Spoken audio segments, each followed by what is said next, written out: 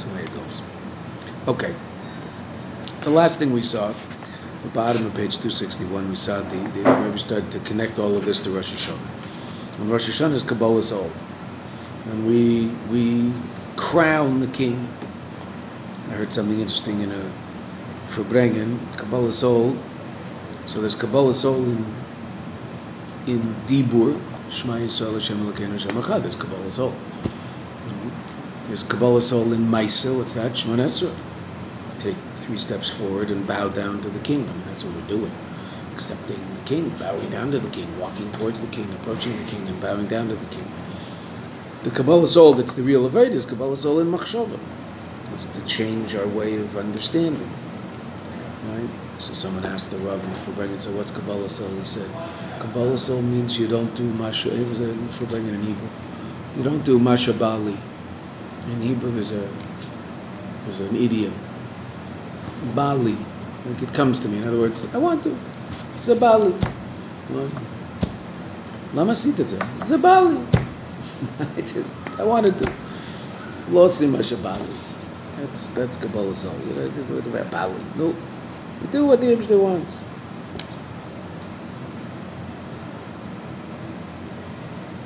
And that's all a function of our avodah. And then the Rebbe explained the beautiful pshat in the word Zeh Hayom Tchilas Ma'asecha. What's Tchila? Tchila is that first machshava, so to speak. And whenever you talk about anything in the realm of Atzmut, so you say so to speak. That first machshava up there in Atzmut, in the essence of HaKadosh Baruch Hu, that I want a world. Okay, that's the place that ultimately is touched on Rosh Hashanah, because what's Rosh Hashanah about?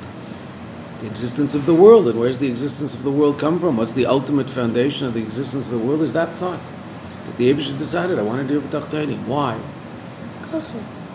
Up there in Atzmus, so to speak, there was this thought.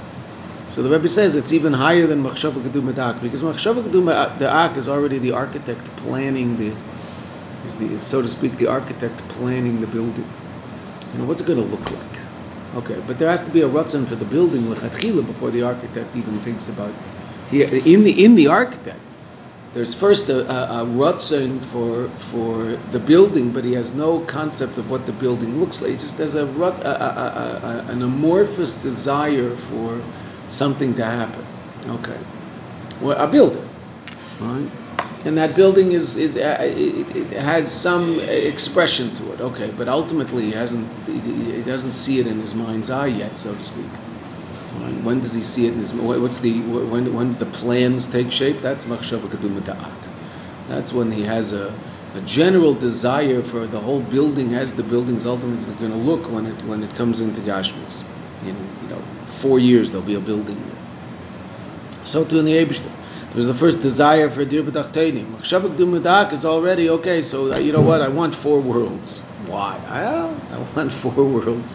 Why not? Tzilas, Bri, Yitzir, Siyah. Oh, because Shem Hashem is Yud Kei Vav Kei, 4 letters in Shem Hashem. Why is Shem Hashem 4 letters?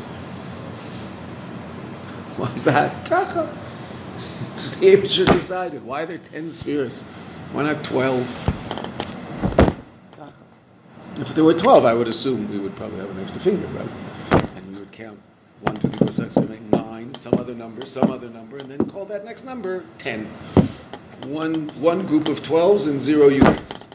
We don't. Why not? I don't know. This is the way it is. There's no, ultimately it's all the Ratzon of the Eibishter. Now, a lot of that once it is the way it is, so it all makes sense. But it didn't have to be that way. It could be any way. Right? There's things that are, the week is base 7. Okay? I'll tell you, time is more base 7 than base 10. There's 7 levels of time that just repeat upon themselves constantly. Yom Rishon, Sheni, Shlishi, Revi, V'chule, Shabbos, and then what? Yom Rishon just keeps coming. Just constant repetition of these 7 different levels of time. God created 7 different aspects of time. It just repeats itself constantly. Okay, why aren't there 8? I don't know. Why aren't there 6? Oh God, there's 7. Why 7? Ultimately, the answer to every question is, I don't know. I mean, we can get a long way in the explanation, but at the end of it all, because that corresponds to Shem Yud Kei Vav Kei. Okay, why is Shem Yud Kei Vav Kei Dafka Yud and Kei and Vav and Kei? Okay, I can explain that. Okay, why 4 letters? I don't know. Ultimately, I don't know. Yud Kei Vav Kei represents 10 spheres. I get it. Yud is Chokmah, Kei is Bina, Vav is Zah, Kei is Malchus. It makes perfect sense. But ultimately, it's because the Kadosh Baruch Hu wanted it that way. Imagine if a Kadosh Baruch Hu wanted sunlight and plants when they react one to the other to produce purple instead of green. So the whole world would be purple, right? Why is it green? I mean, we're used to green. We like green. You drive in a forest, the green, the different shades of green. It's so beautiful, right? New England, and when they change its color, sometimes it's like a purple, but it's beautiful. It's incredible. Okay, and what if it were purple? So we'd be used to purple. We'd be, oh wow, look at the different shades of purple. So cool. What if purple were a, what if purple were a, what do they call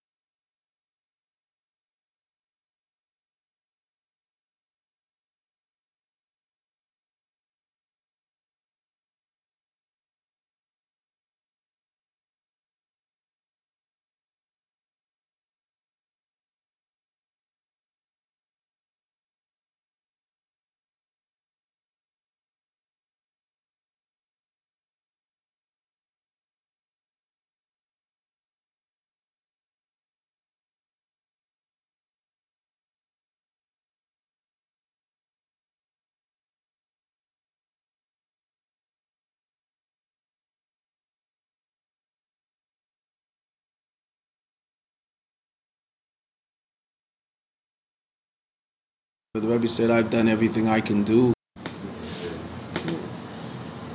Okay. So then the Rebbe brings it all down into first in 261, right? That it's all about Gilui, and therefore there's a Gan Eden in every world, and that Gan Eden is the schar of the mitzvah that we do, even though we don't see that in a concrete way, but that's what a mitzvah is this incredibly powerful revelation of godliness, right? And we are sent to the world, just like Adam HaRishon was sent la'avda l'shomra to work it and guard it. So too we were sent to the world la'avda, which is the 248 positive commandments, l'shomra, the 365 negative commandments. And through that, we bring about a revelation of Elokus in the world. And even though, on a certain level, the revelation of the mitzvah is more powerful than the revelation of Lasid Lave, why? Because the cause of something is greater than the effect. The cause obviously has to be more powerful because it's the source of the effect. And the effect is the revelation of Lasid Lave. Still, ultimately, what HaKadosh Baruch Hu wants is to be revealed, and so that's what we do. And that's what Rosh Hashanah is all about. Rosh Hashanah is about the crowning the king. And that's Zeh Hayom Tchilas Ma'asecha. That the Zeh Hayom is two different states of Gilui. There'll be Gilui of what? Of Tchila, that first thought, where in Ma'asecha. And that's why it all happens down here. That's why it's Aleph, it's Rosh Hashanah based. The perspective is from our perspective. It's all from the perspective of humans. Because the ultimate purpose is that from our perspective, there should be a revelation of Elokus, and this should, our Aveda and Yom Kippur, Rosh Hashanah, Yom Kippur should all lead to a fulfillment of the ultimate revelation of Elokus, which will happen, B'bias Mashiach. It should happen immediately in our days. Okay, we'll start Bez Hashem. Maybe we'll say Be'ezus Anoisen La'af Kayach. I want to give strength to the weary. Right? Somehow this extra half an hour is wiping everybody out, but it always does that, so don't be surprised. And we'll start that the Yom Kippur Sikha that we mentioned yesterday. So we'll start that. It's short. We have a limited amount of classes between now